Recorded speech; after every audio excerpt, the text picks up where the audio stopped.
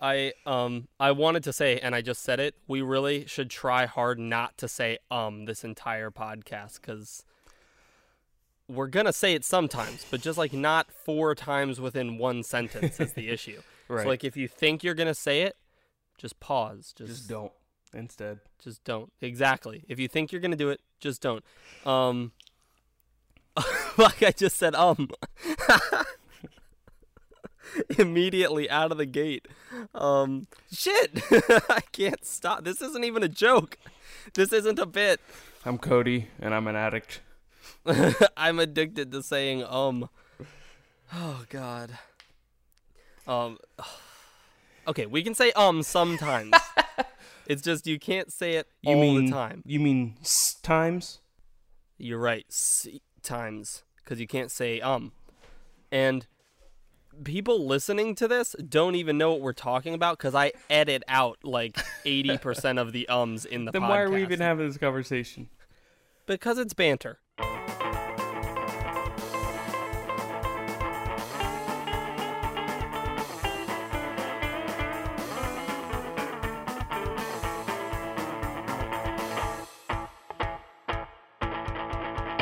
So Carrie and I are getting ready to train for a half marathon that we're going to run in November. And we scheduled out when we needed to start, and we thought we had to start on July 9th, but we realized we scheduled it out wrong, and we have to start next week. And I'm terrified. It was your choice. Yeah, you have to deal with it. Yep. You're like, no, it was her choice.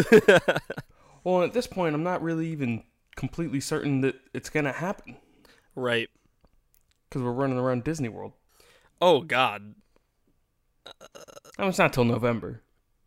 I did a 5K with Kristen that it was an online 5K. So pretty much you put in and said, I'm going to do the 5K, and they mailed you like the medal for it. A virtual pretty much. one. Yeah.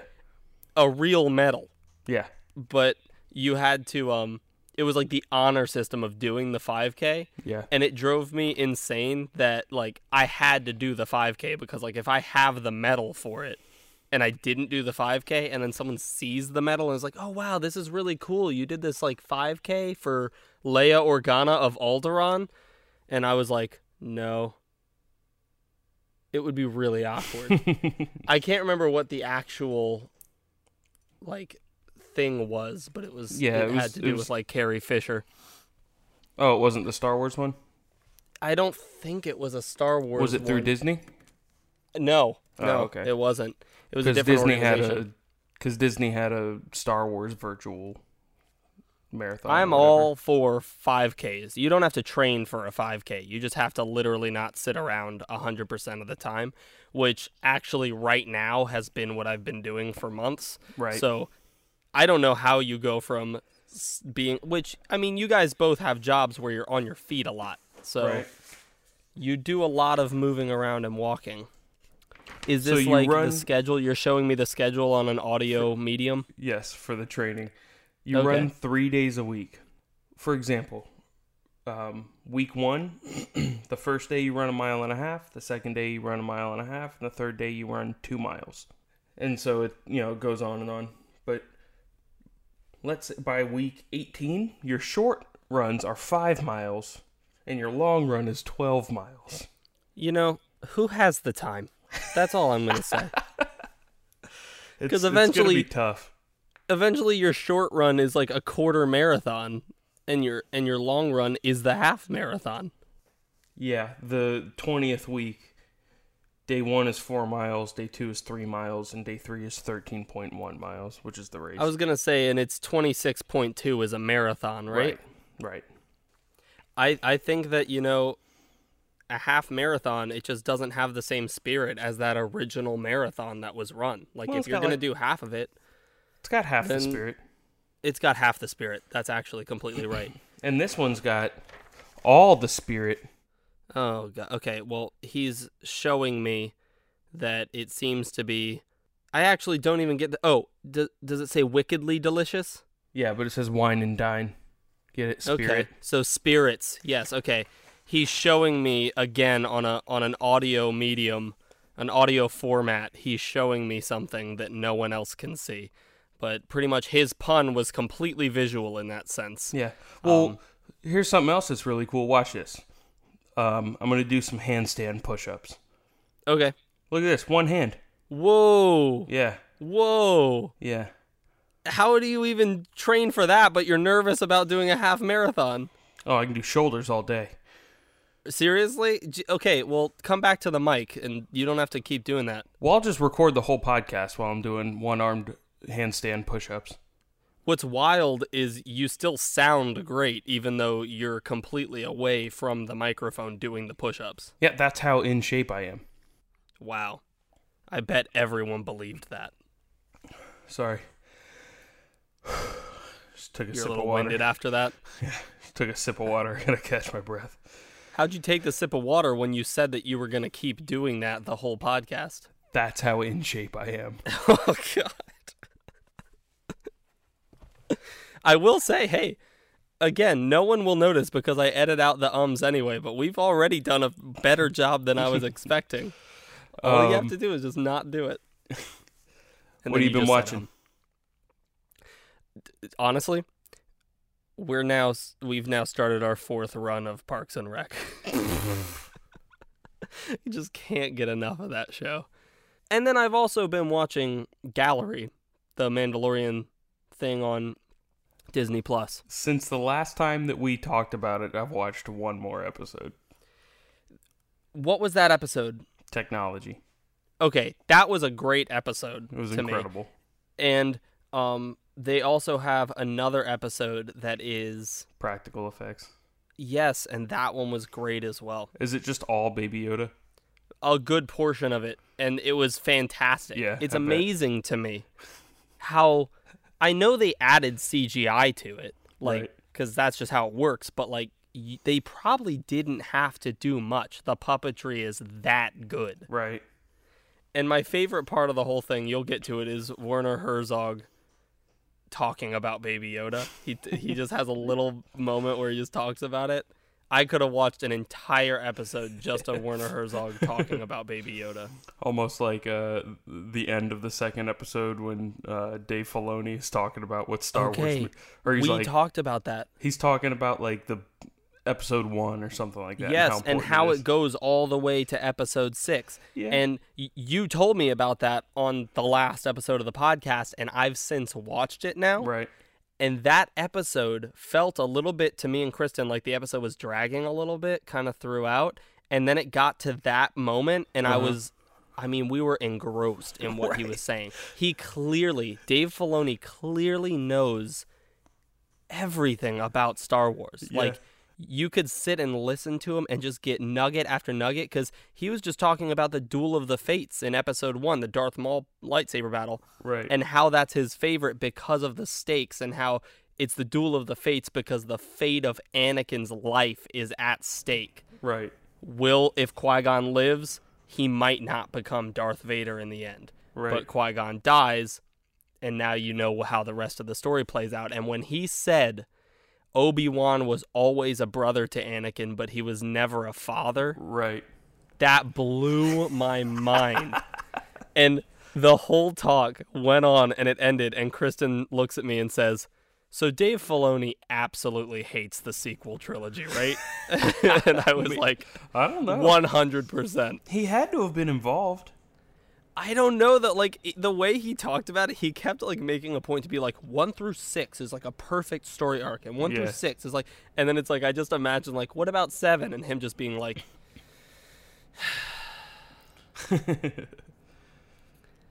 well, it takes everything that 6 did and just completely ruins it. But we'll just talk about that one day when we have some sort of Star Wars episode. Yeah. All right, so I'm going to introduce the podcast because I always forget to. You don't know what I've been watching? So his question of what I've been watching was just a setup so that he can tell me what he's been watching. No, I'm just kidding, Matt. What have you been watching? I do want to know. Nothing. Bring It On, All or Nothing Cheerathon on ABC Family? Just nothing. No, we're watching The Haunting of Hill House for the second time. Ugh. I love that show.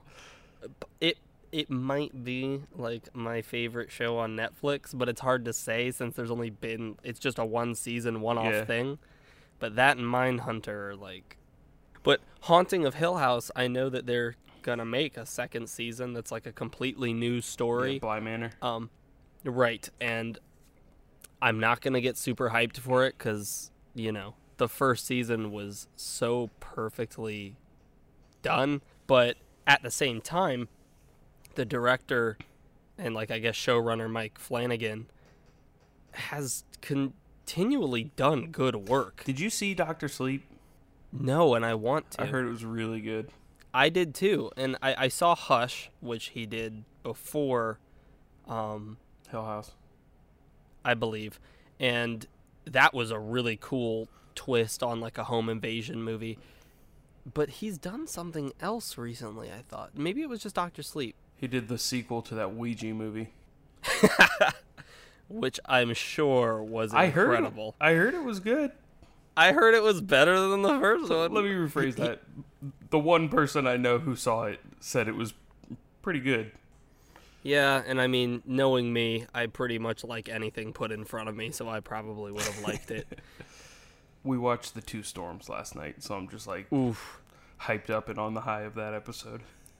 Oh, yeah. I could be on the high of that episode. I'm going to get it off of you. It's going to be a contact high of the Two Storms episode. Because that... I remember watching it the first time. And I remember saying, is this one take? Is this shot just going one take right now? It's almost 16 minutes. Right. And then it goes into the next part and cuts. And then starts another one. And I was like, oh my God. Yeah. This episode... is 5 shots. Well, I was counting them as we were watching it last night, and I think it ends up being somewhere around 10 or 11 shots. But because at the end, they break it. Right, at the end, they're switching back and forth between time quite a bit, pretty rapidly. But other than that, there's maybe 5 or 6. It's just, they do such a great job because, obviously a one-take shot is a gimmick that people like to do. And sometimes it kind of can take away from it because you're so aware of the camera. And so it just pulls you right out of the story. And that episode did not do that. Right. Obviously I realized, it's one take and I'm aware of the camera, but they filmed it in such a way that it just felt like just the couple hours or whatever that each thing took place in. It felt like you needed to feel the realness of the time passing. Mm-hmm. So thank you for listening to today's episode on the 6th episode of a Netflix series that came out 2 years ago. Yeah, which is definitely the best episode in a technical sense, but I wouldn't even say is the best episode of the season. That Bent Neck Lady episode is incredible. If you haven't seen that show, watch it. So welcome to Let's Run That Back. We're back again. I don't know if I'm allowed to say that. We might have just had to pay someone. Today, we are going to do something a little different. We're going to talk about an older movie, one that I've seen a couple times. I don't know how many times you've seen it. Watching it the other day, I realized I don't think I had ever sat and watched it from start to finish. Wow. Pretty much, we chose to watch American Graffiti from 1973, directed by George Lucas, and starring some people that at the time were more unknown actors, but have since become some of the most famous actors in Hollywood, especially at the time. And this is considered some of their breakout movie. No, not Mackenzie Phillips. Of So Weird fame.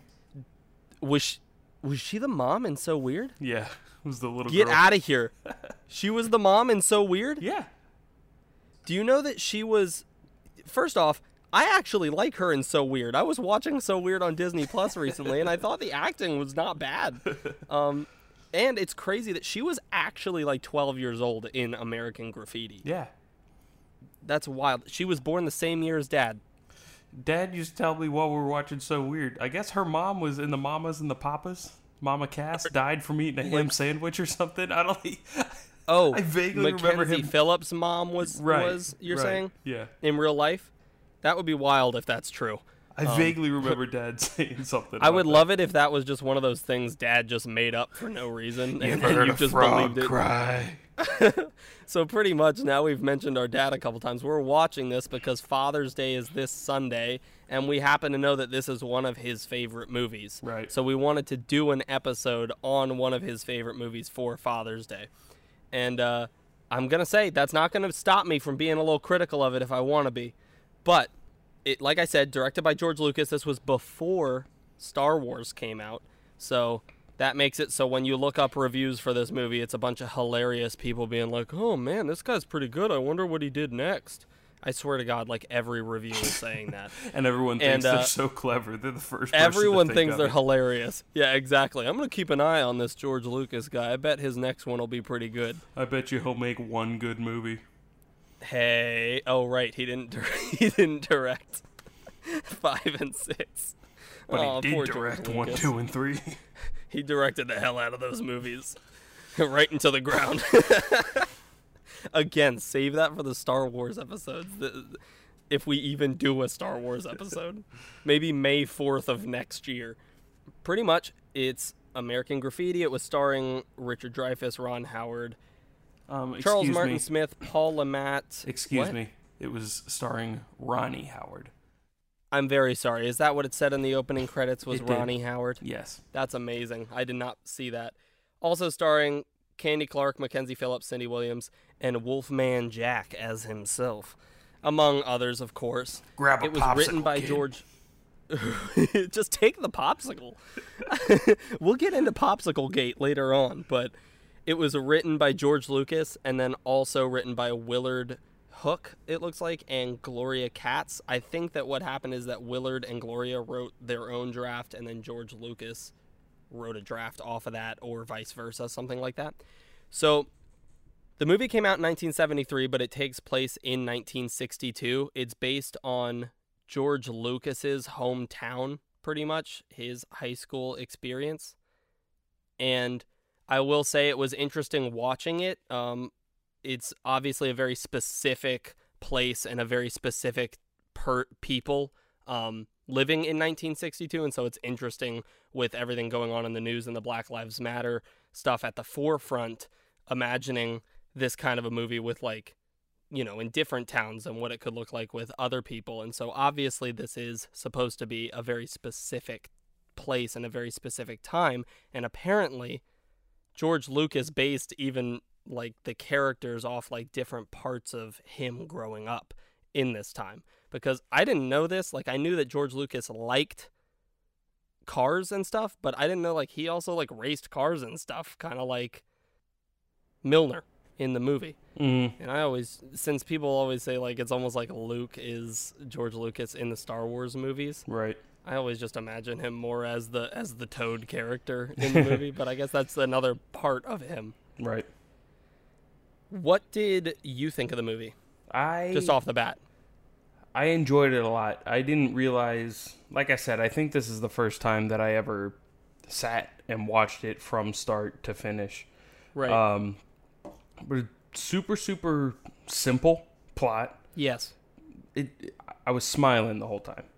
You know what I mean? I like that time and place, or that I like that place in time. It's like, it's almost a little bit like how I was referencing like a time capsule of like specifically like George Lucas's kind of life in 1962. And so it's interesting to see like just a nostalgic look back at a time period from someone that like lived that specific life pretty much. Right. And with all the music and everything. Go ahead. Yeah. I really like the parallels of you gotta forgive me, I'm not gonna remember the characters' names. Okay. But the Ron Howard character and Steve. Richard Dreyfuss character. Kurt.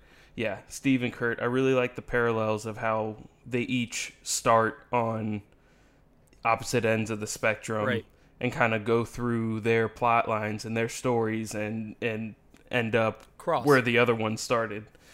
Right, and that's I've always liked Kurt's storyline and Milner's storyline probably like the most.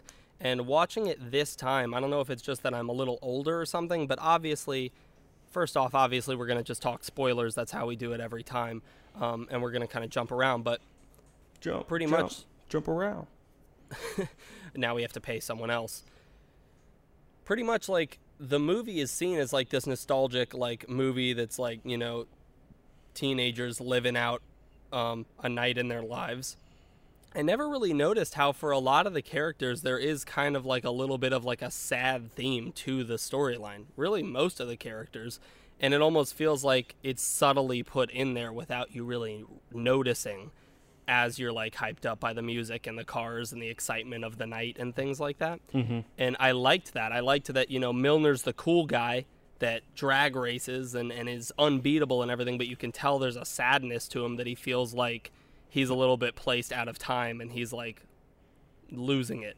Well, what I got from Milner's, you know, arc was he kind of realized, you know, that's all he has, and there's not really, eventually he's not going to be the fastest guy, and then what is he? It's almost like a you peaked in high school kind of thing. Right, like, right. He literally reached like the coolest he could get. Right. And it's all downhill from here. And I just liked that at the end when he wins the race because the other guy crashes, but he like knows that he was gonna lose the race. Right. And then also on the other end, you have the Toad character who's like kind of the loser the whole time and everything, and he starts out kind of the loser that no one wants to go out with, and at the end, like, he has a good night, and the girl he was with has a good night, but in the end, he still ends up alone and kind of feeling like he still can't really get the girl. Right. And that was an interesting choice to have. You have Steve, who thinks he's going to be the cool, like, masculine, like, I know what I want and I'm in charge and everything. Right. And throughout the movie, he realizes that he's always been scared to do things his whole life, and he's trying to be someone he's not, pretty much. And realizes that he needs to rethink that and stay back. So it's like the only one that kind of has more of an uplifting, I guess you could say, ending is the Richard Dreyfuss character of Kurt, who starts off on the like kind of like sad beginning of not feeling like it's worth him leaving, right, and then realizing that there is more of a life out there than this one city street, right. And I just liked all of that, and it kind of ruins it at the end, that they only give you the like what happened next for the guy characters, because I'm also interested in what happened to the girls that we saw the whole movie as well. Well, and the endings are super like depressing, kind of. That's what I was kind of wondering. Like, are all those characters like, I don't know, aspects of George Lucas's personality? Because then how does one of his personality aspects get hit by a drunk driver? Like, I don't, or were they real people that he grew up with? That could be. I just think it's more like George Lucas was a nerd in high school. He was also someone that tinkered with cars and liked racing. He was also someone that... But then why include what happened to them after the movie? That's a weird choice in general. Like, I think if you're going to do it, commit to it and show us what happened to all the characters, not just these four guys. Well, the four guys were the main characters.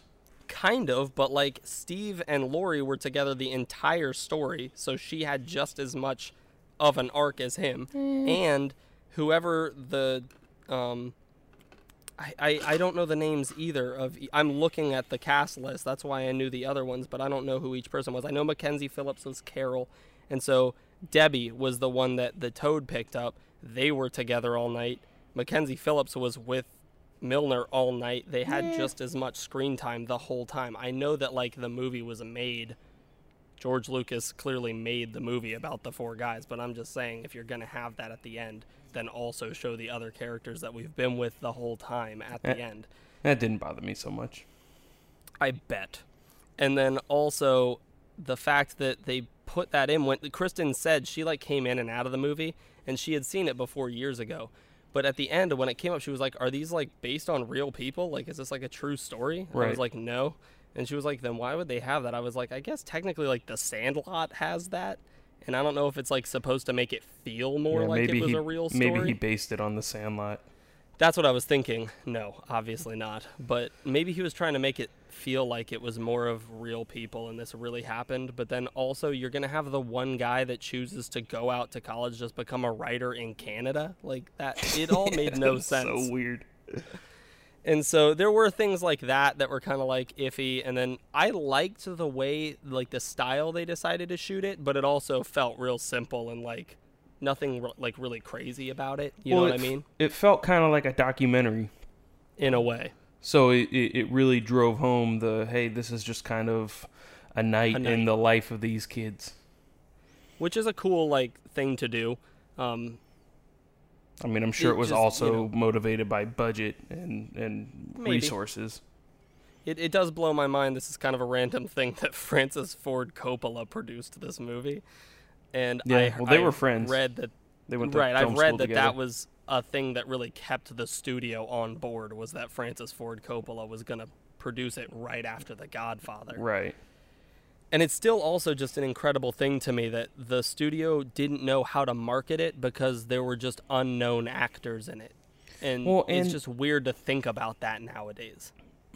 And there's no, I shouldn't say there's no story, but it's like such a subtle story that like if you're thinking about cutting together a trailer or you're thinking about, all right, what do I put on the poster? Like, it makes sense that they had the guy, like, the Mad Magazine guy, just, like, draw the poster. Because there wasn't really much in the movie to market. You could, like, show just shots of, like, a diner with, like, music and stuff, but then you're going to miss out on the nuance of just how just nothing happens in the movie. Well, and that's not going to accurately portray, what's going on. It's either going to look really boring or look too overhyped in a way. Right. Was there anything you didn't like about the movie? I'm sure there was. Let me think. I already kind of talked about a couple things that like were a little just bothersome to me. And then also, I felt like I like Kurt's story, but the entire sequence with like the pharaohs kind of felt like... It like felt just weirdly out of place in the rest of the movie, and I couldn't even tell if it would be something like he would want to be a pharaoh at the end, because like he kind of seemed like he had fun with it and everything, or if it was just kind of he was just trying to get out of the situation. Well, I don't know. Like it felt kind of clear to me that the girl in the white Thunderbird didn't really exist. It was like a figment of his imagination. I agree. I'm wondering how much of his storyline was just like him daydreaming. That's a really good point. And I will say my favorite thing about the movie is the way that he keeps not being able to catch the white Thunderbird. Right. And I think, you know what? Thank you for bringing that up, because now I'm reminded of what my favorite thing about the movie is, which is something that is a favorite for me with any George Lucas movie, is the visual storytelling. Mm-hmm. It's like when the characters start talking in a George Lucas movie, it can sometimes start getting shaky and like fall apart a little bit. Mm-hmm. But what he's showing you visually usually is really cool and like really moves the story along. And I just loved how when you're following Kurt's story, like everything that happened, you would still somehow see that white T-Bird go by and him miss it. Right. And then at the very end of the movie, him flying away and you seeing the white Thunderbird driving the same path and him just looking at it and thinking to himself, like, it's like he didn't want to leave the town he was in. And the thing he was chasing the whole time was this unattainable thing to keep him here. Right. And so at the end, he chooses to just leave. I don't need it. And it's unattainable. And to have that car driving with him, kind of showing they're going in the same direction, it was really great and really well told visually. Right.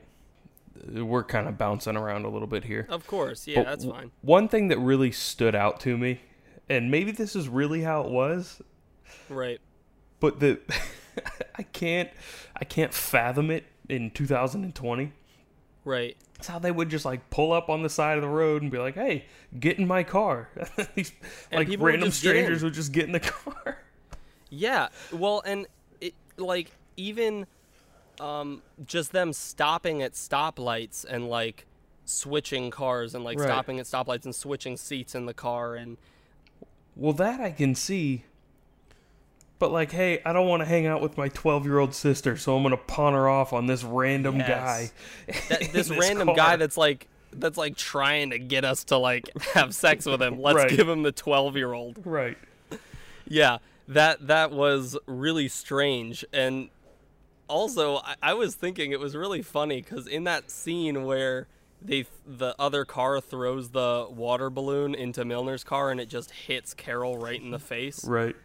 First off, I read that it was supposed to hit the window next to her and she was supposed to get mad. That was what was scripted. But it hit her in the face and she like laughed and they like kept that take. But then they retaliate by completely taking all the air out of their tires. I was going to say, did they flatten the tires? Yes. It was such an overreaction to like it. I was like, oh, it's fun. They're going to smear the shaving cream. And then Milner flattened their tires. I was like, jeez. I mean, it was still hilarious. Right. But and then they drive away and the people are stuck there. And I'm like, well, that's the end of their night driving around. But they'll just flag down some random car and get in that one. Right. So I guess it doesn't matter. At least their rear axle didn't get ripped off like the police. Which I always think of. There was a Mythbusters episode where they tested, could you rip a rear axle off a car? And if I'm remembering correctly, no, you could not rip the rear axle off the car. But I just always think of that. Yeah, of course. And so, I mean, part of the joy of the movie to me was just kind of the scenes where they were just having fun.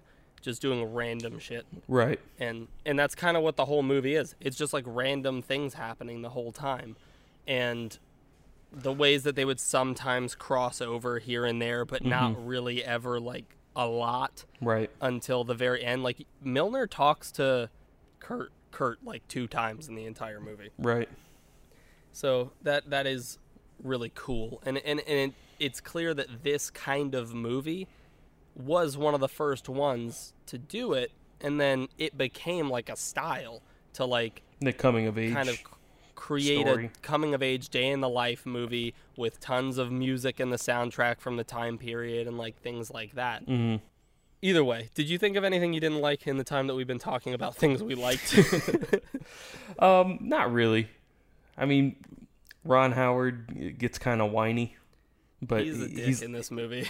But I just mean his voice and the delivery of his dialogue. Yeah. But he's kind of the same thing in Happy Days. And that's just Ron Howard. Well, and Luke does the same thing in Star Wars. So maybe it's George Lucas.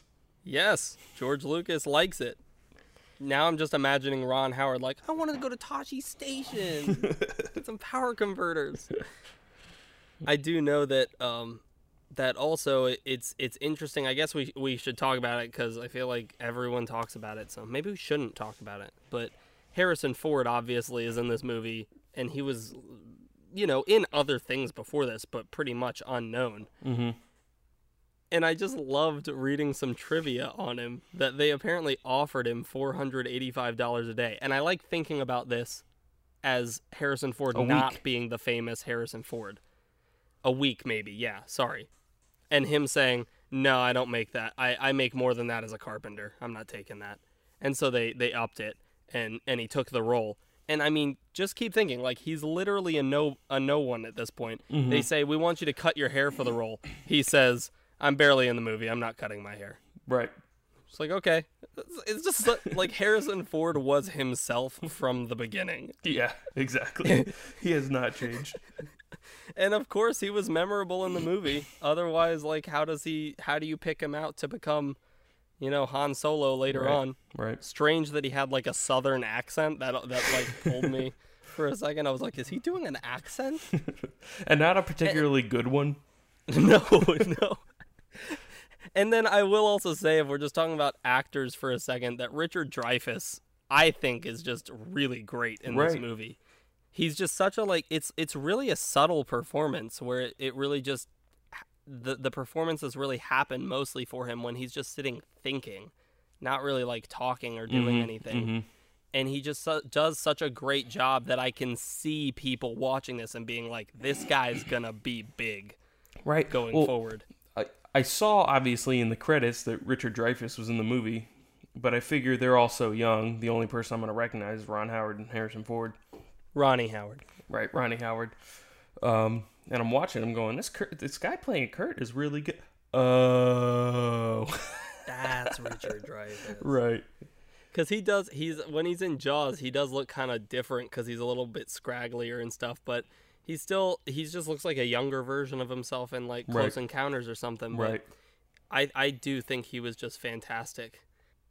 So let's talk about what we would rate this out of 5 stars. Okay. It's an older movie.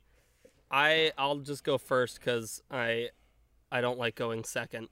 I feel like I would probably give this one 3.5 out of 5 because I think it does a lot of good stuff, and I think some of it doesn't hold up as well as maybe when it was made. But I'm not a huge fan of the shooting style. Like, even if it was a choice, maybe it's just not a choice that I super liked. So I think it's a really good movie. Obviously not a perfect movie. And I didn't want to overinflate the score just because I know that Dad likes the movie so much. I think I would go 5 stars. I'm having a hard time picking something out that I don't like. Maybe you should watch it a few more times.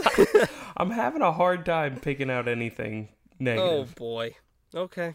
That's your opinion. That's fine. I had a blast watching it. Okay, so obviously you would recommend the movie. Absolutely. I would recommend the movie. It honestly, if anything, as like film history, because I do think there are a good amount of people that I feel like watch this under the eye of George Lucas made it. And I think that's a good thing and it's a bad thing because when you're comparing it to like, episode 4 of Star Wars. The only other thing you have to compare it to is Star Wars. And that's kind of an unfair bar to measure it by. But if you're looking at it also as just like, I wish we could see another movie like this from George Lucas. Now it doesn't seem like he's really making movies anymore, so I don't think we'll ever see it. But it would have been cool to see him. But, I think he just loved Star Wars so much that that's all he wanted to do once it was going. Right. I will say this is, of the movies that I've watched in the last week and a half, this is the most recently made one. You've been watching a lot of old movies? Yeah, I bought a Hitchcock collection. Okay. And so, let me see. You could have gone different. I was going to guess what order you've been watching them in. So we've only watched 2 movies out of the collection yet. Let me guess them. Okay, you're going to get them because I know the collection is probably Psycho, Vertigo, Rear Window, North by Northwest, and The Birds. North by Northwest is not in it. Really? Yeah. Okay, then I'm going to go with you watched Vertigo. Nope. You didn't? Nope. Psycho and The Birds? Nope. Wow. Dial M for Murder? Nope. Did you watch Notorious? Nope. That one's not in it either. I can't find that movie anywhere. I love that movie. Rope. Rope is one of them. You watched Rope because you watched 2 Storms. No, I watched Rope while we were getting our new AC installed. Okay. So you watched Rope. And then there was another one that I watched with Carrie and Mom and Dad while we were down south. Was it Rear Window? It was not Rear Window. Now at this point, I've named like all the famous Hitchcock movies. I mean, I know I'm missing, something. The Man Who Knew Too Much. Nope. I love that a Hitchcock one too. Movie? That is. I'm trying to get Carrie to watch it. This is kind of fun. We should do something like this more often on the podcast. Yeah. I like this. Everyone listening is like, oh shit, I was thinking I hate this. I hope they don't do this more often on the podcast. It's our podcast. We get to do what we want. Oh man, I'm actually blanking on Hitchcock movies. I mean, you've named several of them. Well, okay, that's true. I'm blanking on more Hitchcock movies. Rebecca. No. That's a Hitchcock movie as well, right? Yeah. This is gonna sound so cool because I'm gonna cut out all this dead silence and it's gonna make it seem like I'm like so fast. I'm like, this is a Hitchcock movie. This is a Hitchcock movie. Okay, I'm only gonna guess one more. I just have to think of one more. Okay. And the one you watched with Mom and Dad, it was on this collection. Correct. I can't think of one other Hitchcock movie. This is bothering me so much, but you're gonna have to tell me. And I'm gonna hate it that you told me. Shadow of a Doubt. Ugh. The one with Uncle Charlie. Have you not seen that one? I haven't seen that one, so I wouldn't have guessed it, but I know the title of the movie, so I should have been able to figure it out. Because I haven't seen a lot of the movies that I just named. Right. You're going to have to come over, and we're going to have some Hitchcock days. All right, well, hey, that's all we got for you this time. I hope that was enough.